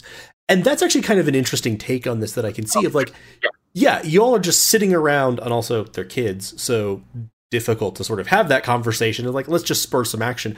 I still remember early in that first campaign that I played with you, where we were debating as to like which route to go. It was like we could go by the sea or like by a road route. And there was this cave that we thought maybe had some treasure. And I remember at some point, like you just described, like as we were sitting there debating this, and things were almost even getting like a little, not quite heated between the players, but like there was frustration building of we don't know what to do. You're like, you see this lion up on the rock and it's this massive creature. And we're like, oh, okay. You're like, and then these giant like spider claw tentacles reach out of the cave and like suck the lion in, and you just hear like hissing. And I remember that all the players were like, I don't care which way we go, but we want to go. I don't want to be near this cave. I don't want to be on the same continent as this cave. What is the quickest way to be away from here? I don't care about where we're going. So I can see that, but that's not so much an encounter as just happening. And so I certainly don't think I have ever given a player an encounter because they annoyed me. I think that I have given players encounters because they wouldn't move forward, but as much as they might have been added in, they weren't to punish. Certainly, it was this is a consequence of this action. If you spend 3 days in the town dithering over what to do next, the world moves on. And there might be some other stuff. And I do occasionally throw an encounter in as just like a hook of, hey, maybe this is more the right path. But But outside of that, I certainly have never vindictively used encounter. I think that could, and from what Rachel's describing, that doesn't actually sound like a vindictive encounter, but I would say that your advice is also very well taken. If you're frustrated with your players, especially adult players, let's, assume we're not dealing with children as Rachel is here, which is a different context. If you're that frustrated and that you're sort of acting in ways to punish with that frustration, you need to have a conversation, because you're also slipping dangerously close to becoming DM as adversary, which is not where you want to be. You are not there to punish the players. Yeah. So, that would be the other thing is, like, I think that's really good advice, Andy. If you're feeling that to the point where you're motivated to do that, maybe pause the game, have a conversation about this. Be like, guys, this is getting really aggravating. What can we do? Why are you not feeling like moving forward? Because it can be dialogue with them too. Of like, why aren't you moving forward? Have I not signaled to you what forward is? Because I've generally found that most players outside of Lena and you generally want to move forward and don't advocate for staying in the abandoned fortress for 2 years growing crops. It's fine. Fine. We were talked into it eventually. Yes. As a player, always, it's cool to hint at derailing maybe the storyline a little bit, but always give your character outs and always give your character, like, let them be persuaded. If yes, yeah, if it's something you don't think your character would do necessarily, allow yourself to hear out the people who do want to do something. And try to decide for yourself, and this is maybe my way to get back on track with the story or something like that. And I think that's another thing another thing that we should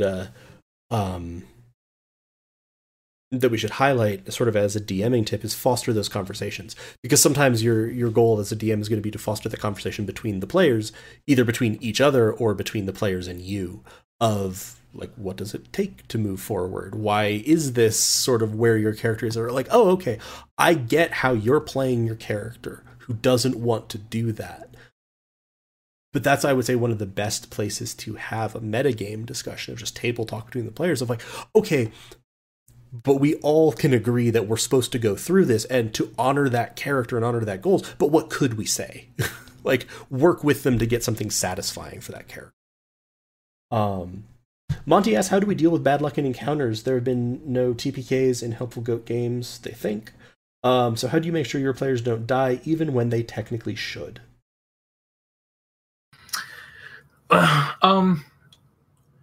Some of that goes into the balancing of the encounter and reacting to the bad dice rolls with some behavior that we've kind of talked about a little bit, so that you're not, incredibly frustrating your players because Lena, or not Lena necessarily, but Adam more likely, is rolling ones constantly.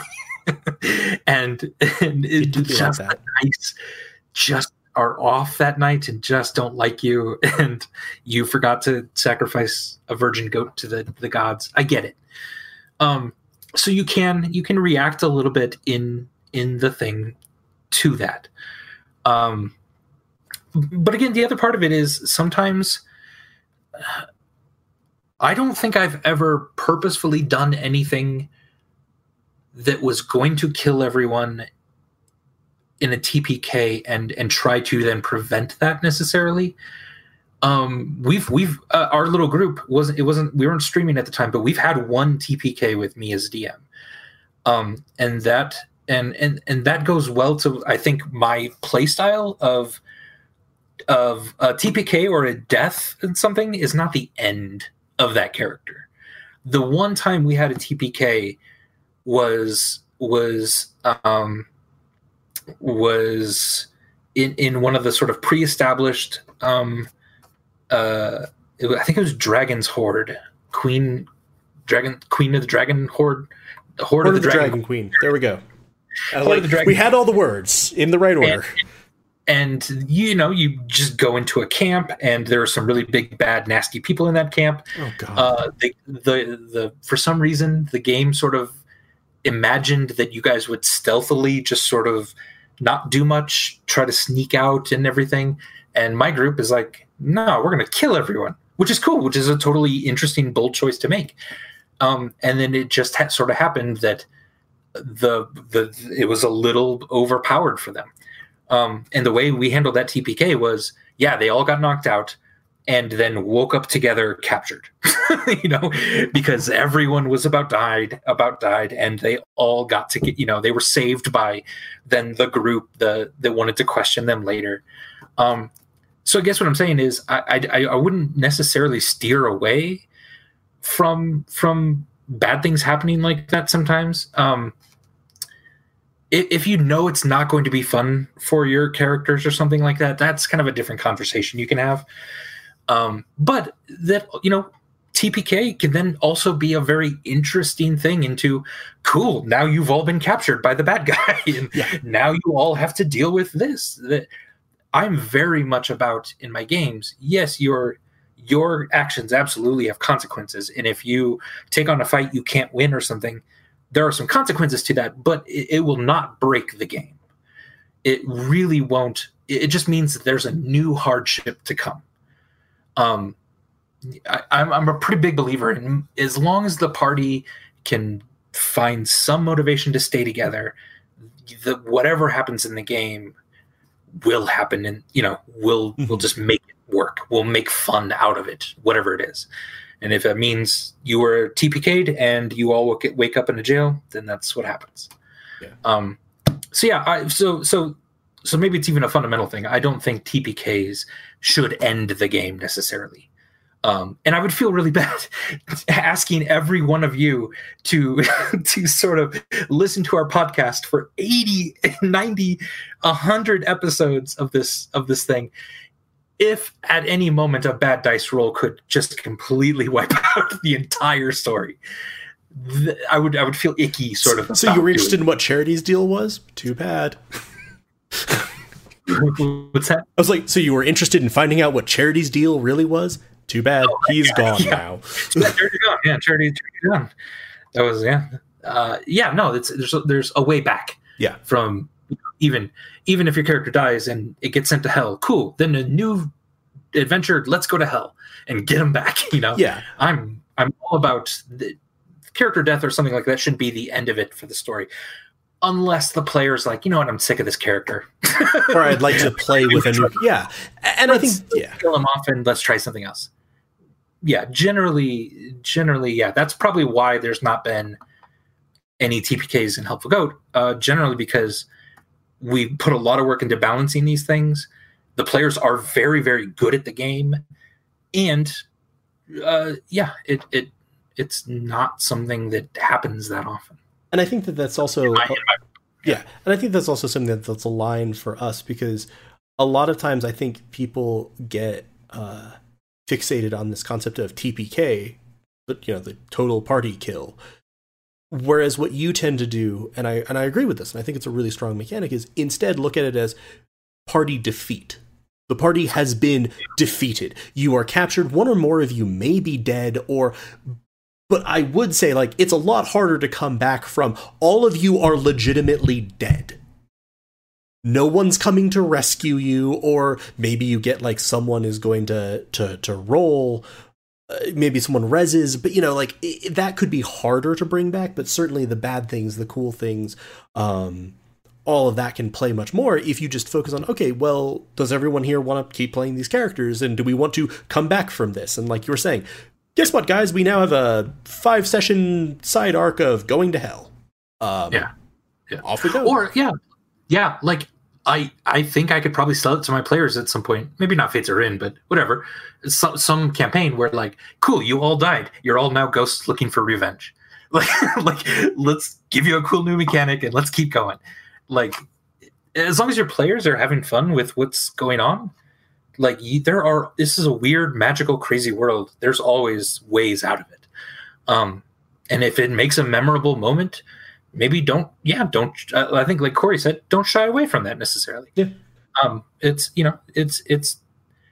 some, I think Adam has said before too, it's sometimes the best story beat can be something really, really bad and traumatic. Yeah. And that's sometimes a little rough for your character at the moment. And it gives you such an opportunity to pull out from that. which is awesome. So yeah. And also, like, we're talking about creatures mostly here. I don't put traps in my games that could party wipe. I know there are games that do that or could do that. That is a little rough for me because that comes down to like a single die roll mess up or something like that, and everyone's gone. I try to definitely build in, if dice are going to be bad, you have to be bad a bunch of times in order for this to be incredibly dangerous. And I think that goes along with also the guide player behavior the way you want it to go, or rather, players are going to respond generally to what you put out there. If you play with a group of people and you wipe them from a trap, prepare for every dungeon exploration to take 12 hours because they're going to go 5 feet and check for traps. You have taught them, if you don't check for traps, you're fucked. So, and sometimes I do see stuff like that on like D&D Reddit where they're like, well, my party's doing like X, Y, and Z, where it's like, well, yeah, okay, but what did you just do to them? Oh, they don't trust anyone because you just had someone be a shape changer who was the big bad? Well, no shit. Why did you think they were going to trust people next? And it's like, you can have fun with that. That can be good, but don't be frustrated when there's a logical response to what you've done. Yeah. And I think, and you know, I would say I use traps maybe even a little more than you do, but a little bit, yeah. They don't tend to be awful in their consequences. I view them more as complications, and I don't use them that much because every 10 feet hearing the dice roll isn't amazing for anyone. Yeah. The only thing that I would say with bad luck in encounters, and this is again kind of one of those DMing tips, and it goes to this: think about creature behavior, think about adversary behavior, think about how things are going. If someone gets one of those bad lucks and gets dropped or crippled or, you know, locked out, whatever it is, be real cognizant of which of the characters it is.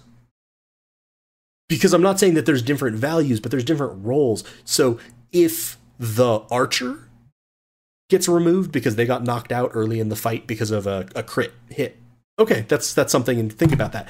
That's way different than the healer got knocked out on round 1 and there's no other healing in the party. Right, 100%. Yeah, like I think I would have completely changed the whole return to Cliffmill thing if Charity was the absolutely only person that could bring anyone back to life. Yeah. You know, like that all of a sudden is like, no, that changes things drastically. Because at that point, we're talking about much more permanent kinds of things. Yeah. And then it makes sense. That's just one of the things that I'm always I try to be really cognizant of, like reading and acting. Again, going back to the tier Beyond the Doors finale, I was really cognizant of who was unconscious and who was low on health. And it's like, your person who does the most healing is way fucking back in the other corner of the room, desperately trying to avoid straight lines. I can keep pushing. I can keep pushing just fine. We're not pushing into you're going to be dead.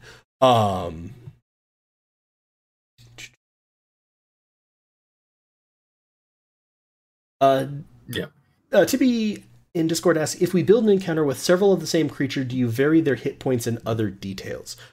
I can answer this one quickly. Yes, I tend to. I don't tweak them a ton. I would say that I usually go up or down by half the max value of their hit die. So like if they've got 3d6 and, you know, that normally means that they've got like 11 hit points because they take the exact half. Couple of them might have 13, couple of them might have 9. I think that it adds a little variety and a little bit of flavor, and it makes it a little bit less, okay, I did 14 damage and it died, so this one needs to... I love that moment of, wait, shit, I've done enough damage to him, right? Right? It's like, he's still alive. Sometimes I'll vary other details. I actually did go through in tier and for an encounter that the party actually didn't have, I used a lot of knights and a lot of skeletons, but I actually outfit them differently. I tweaked their AC up and down a little bit because some of them were sort of captains, some of them were just more standard troops. Skeletons, some of them were fresher? I don't know. So I do that a little bit, but it's nothing extreme.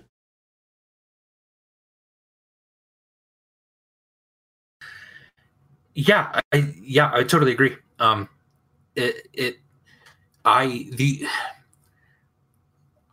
don't tend to necessarily switch around a lot if I have multiple creatures, because most of the time when I have multiple creatures like that, they're kind of the minions, and they're not the important necessarily thing anyway. And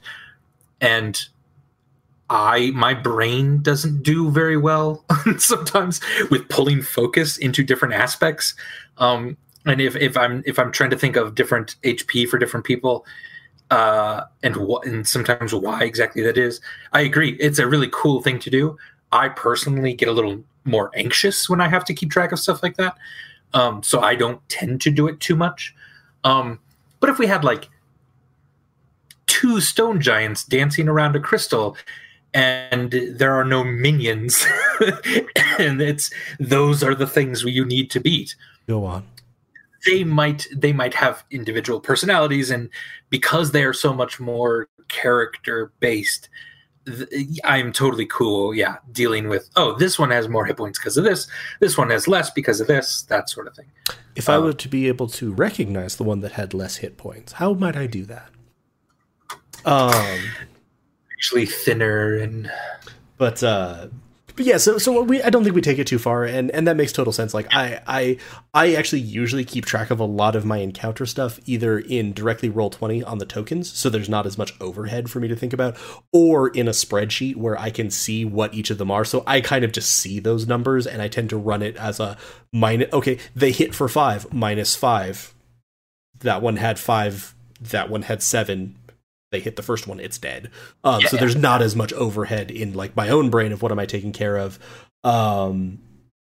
But it can be interesting, but I don't go overboard with it because and I think that the biggest thing and the biggest question that I ask myself whenever I'm doing this is, one, I will do it a lot more if, yes, they have personalities or these are actual characters. Then a lot more is on the board. I might start customizing spell lists if those are casters, or I might start, tweaking their equipment a little bit to make it feel more like what I want that character to be.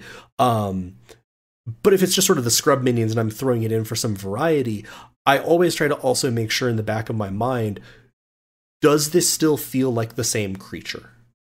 Like, not the exact same stat block, not 13 HP for all of them, but 13 HP to 15 HP? Sure, that's fine. That's, maybe if it was a stronger attack, the 15 one would still go down the same number of attacks. 13 to 20? Too much. Like, especially at that level, like, you're talking about whole other rounds of attacks in order to bring it down. I don't want to do that. So that's kind of my rule of thumb. We had a couple of late questions that came in. Yeah, it was a really good question. JStep asks in the Discord, how do you deal with monsters for high level characters? They struggle with either a high CR creature that dies within 1 round, or a lot of moderate CR creatures that last just about as long. Yeah, that's a really good question. And honestly, I don't feel super confident yet. I've not DM'd a lot of really high level characters yet. I can tell you what I'm planning to do.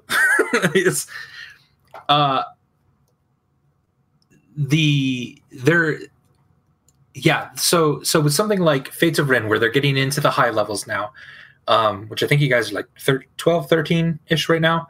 13. And we're planning to go higher, hopefully to 20 at some point, if we can get there. It's going to be very, very difficult to not then feel very godlike in some instances.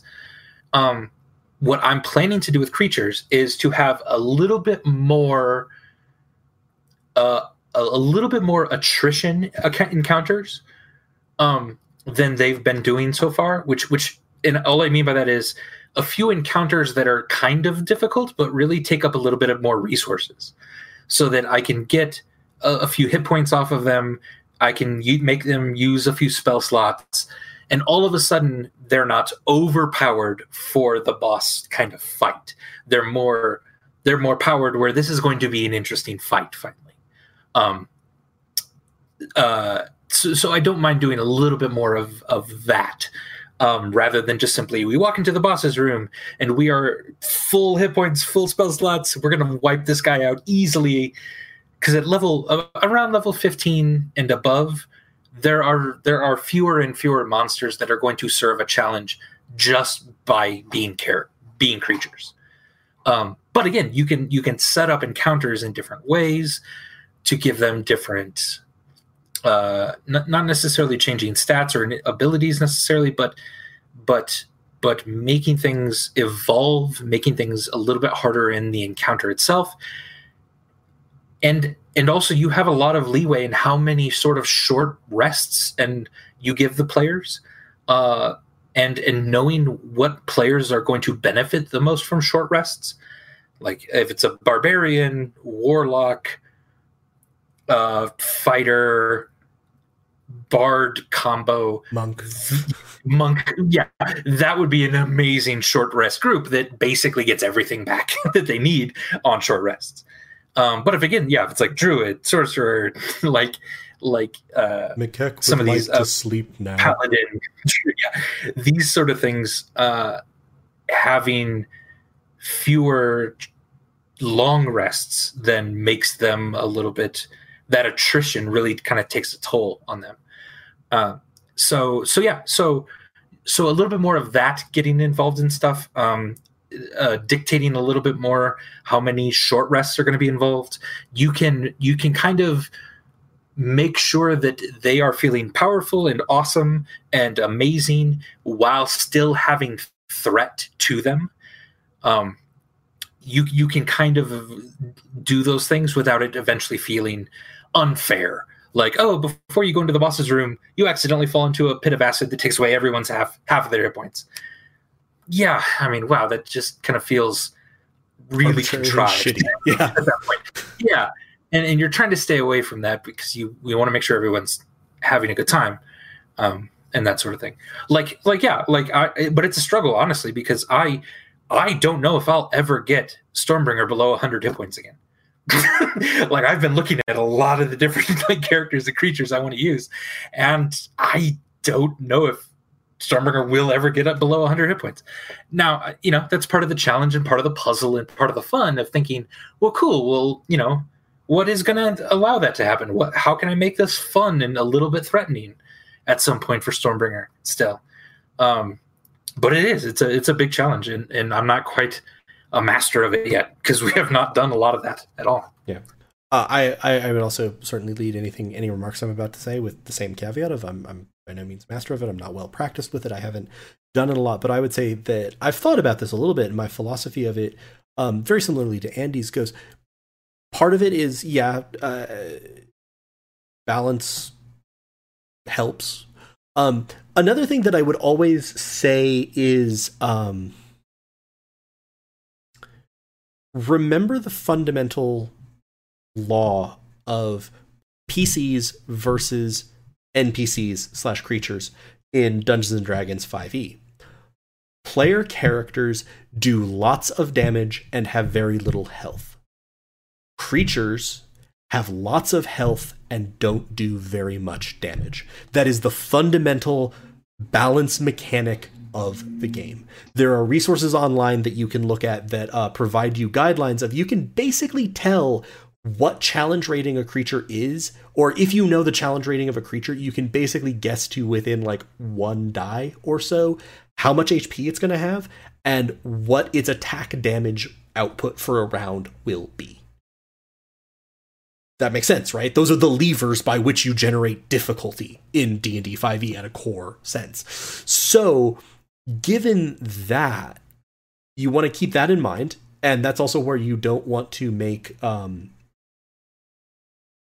combat's just a slog, to use a video gaming term. You do not want things to be bullet sponges.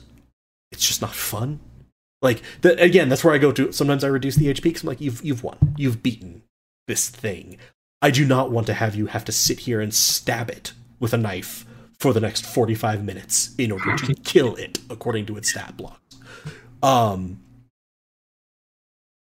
The other side of that is, and a thing that I spend a lot of time thinking about, is not limiting players, but challenging players tactically with the circumstances of the room or the environment, or through additional items and abilities that you put on it. It's not by giving it more HP, because then you have the bullet sponge, and it's not by giving it more damage. I will say one of the most dangerous things you can do in 5e is adding more damage to a creature. They're not supposed to hit hard, with rare exceptions. Because if you do, you turn it into, that thing is lethal because it's just going to stand there and soak damage for 6 rounds, which none of you can do. So be really cautious about that. But for example, you got the high level party, you've got evil wizard's base. They are infiltrating and it's in a volcano. The floor is literally fucking lava. And I'm not, again, to go back to Andy's point, it shouldn't just be, oh, they fall in the lava, half HP, now you go into the fight.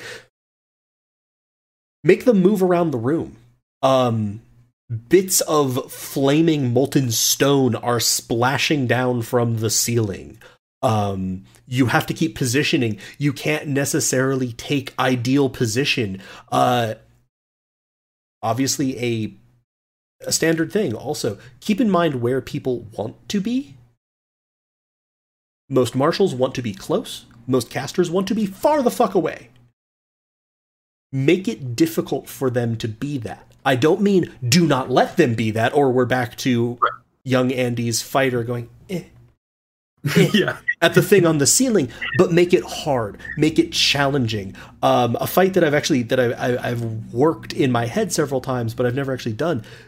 Have a fight while like sliding down a mountainside. Your position is not fully yours to control unless you're expending effort. Which again means that the players can expend that effort, but then that means they can't do other things. So there's a trade-off, there's choices, there's tactics. That's another way that I would see adding it, because yeah, you do get into this, I always refer to it as the Dragon Ball Z problem, of by the time everyone can destroy the planet by sneezing, it's really hard to get balance, because the only thing that you can fight them with is a thing that can destroy the universe by sneezing. And it's like that arms race is usually not as satisfying. So maybe try to find outside things, outside limitations. One of my favorite encounters I ever ran for you guys, which was admittedly early level, but an example of these outside factors. They were infiltrating a city that had been attacked by creatures. And they basically figured out pretty early on that if they were seen, the creatures were going to go raise the alarm. So there were their stakes, really bad things. And I remember because of that, I got one of you, I think it was you, Andy, to spend all of your spell slots on a random scrub encounter because you all kept missing, and this guy was going to make it and go tell everyone else in the town, and you knew that was, we have to retreat. So it was like, fuck it, magic missile at 2nd level, that's my last spell slot, there, he's dead. And it's like, there, I made you make a tactical choice. You can't do that in the actual big fight of this, but you really, really, really, really needed to do it right then, and it was 100% the right choice. So that's another way that you can try to infuse a little bit into that. Because losing an encounter does not necessarily mean you lost a life or you've gotten to 0 hit points. You can make characters lose encounters lots of different ways. And that you know, just because a creature is incredibly fast or invisible or hard to see might make something happen that the characters don't want to have happen. And now there's a new complication here. Like, you're protecting a little girl, you're surrounding her. Like, the goal all of a sudden of this is not, I need to kill them before they kill me. It's, I need to kill them before they get to this little girl. Right. Or even more interestingly, I need to move them away from this little girl. 100%. Right. Yeah. Whatever works. There's lots of, if you have a good DM, there should be lots of ways to win or lose an encounter that goes beyond just getting them to 0. Yeah. To a certain extent. Yeah. And that again goes to that play the story, play the characters, know what they care about, know what they want. And I don't mean and then use it against them, but I also kind of mean and then use it against them. Because that's where the motivation comes in. And know who you're playing with, know what they like, know what they want, know what the goal is. And again, I know I keep coming back to this, but I think it's because it's a pretty fundamental thing within DMing D&D and DMing GMing generally. Know the purpose that it serves. Like, if you're... And it's weird because I'm about to say it is a perfectly legitimate thing to throw in a combat encounter because you just want to throw in a combat encounter. That's fine. I've done it. It can be satisfying. Give them something to beat the crap out of. But that's the purpose of it. So then it should be just sort of a fun, maybe light combat encounter. Or is this meant to, you need to get this hostage out of here? Like, and it's kind of in the same model that anyone was discussing, but it's like, higher level characters become sort of demigods. The 6-year-old that they're trying to rescue still has 2 HP, if that, and no armor class. So, sure, time stop fixes a lot of things, but, and I think that the other thing that I would always, a lot of these have come back to is, it also depends. If you've got a group of murder hobos, they don't give a shit. They probably shot the 6-year-old themselves.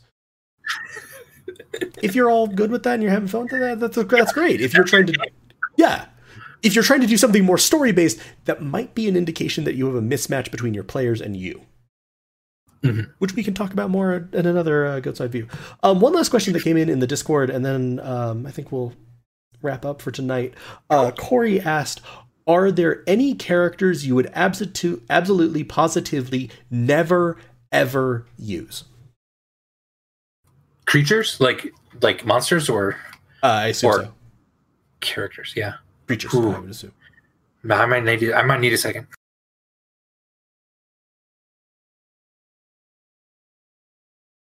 Actually, I do have one, and it's not at all because of the creatures. It's because of where my world is currently. While I love and find it really interesting for sort of the mechanized kind of steampunkish era that D&D has kind of evolved into since like Advanced Dungeons & Dragons. My world isn't quite there yet. So the most advanced thing that we've seen is like puppets, basically, in my world. Like things that are kind of run by magic, but not really mechanical things yet. Right now there are no Warforged. There aren't a lot of constructs built in that way. No one has played the sort of Eberron race of, what is it called? Warforged. So right now I'm saying that they just don't really exist. I'm looking forward to the point in my campaign where all of a sudden that is a thing, but my world just isn't quite there. And so I'm keeping all of those creatures hidden for now, or just in my mind. I'm not super trying to bring those out right now. And that's only because of a story choice. Yeah. I don't think there is a creature I would not put in because of the creature itself. I can't think of a reason I cannot imagine using them somehow. Yeah, I'm trying to think. It's not an element for absolutely, positively, never, ever, but I think that this does also go to, and I can't think of any off the top of my head, but the thing that I could say where I'd be like, yep, nope, hard cancel, not having those, goes around consent in gaming and the conversations that we try to have with players. Sure. If there was an absolute reason of, no, this will be harmful to a player just having this experience with this, I would never use one of those. Whatever that is. Like, I can't think of anything up the top of my head that is so bad or problematic that I look at that as like a universal of, because I have my own lines and veils for what I will and will not have in my campaigns, either for me DMing or me playing. But I can't think of anything that's just automatically over that line, which is not a huge surprise when Wizards of the Coast is, a massive corporation with a very, very well retained legal department. They're not gonna put like, oh yes, blind orphan creature. Like, oh good. That's what I want. Jesus, yeah. And that's kind of where my brain went first, right? It's like, I'm never going to present my players with a thing where I'm like, you automatically must feel like a fucking monster if you take this thing out. Yeah, I can imagine maybe how a fundamentalist Christian might have really deep held beliefs about like devils or something like that, or demons. And if someone like that is in your group, yeah, you might want to have that conversation. Maybe you don't use that. But again, yeah, I totally agree. So I though I can't think of anything universally, yeah, I would do. It would only be specific to the story and or the party. Yeah. Players, yeah. All right. From all of us here at Helpful Goat Gaming, have a wonderful evening. Be well, be safe, and be kind to each other. Love you. Love you guys. Hang in. If you enjoyed what you heard and want to hear more, check out our main podcast feed, Goats and Dragons, a Dungeons & Dragons podcast. You can also learn more about our shared gaming projects at our website, helpfulgoat.com. Follow us on Twitch, Twitter, and Facebook at Helpful Goat, and find us on YouTube by searching for Helpful Goat Gaming.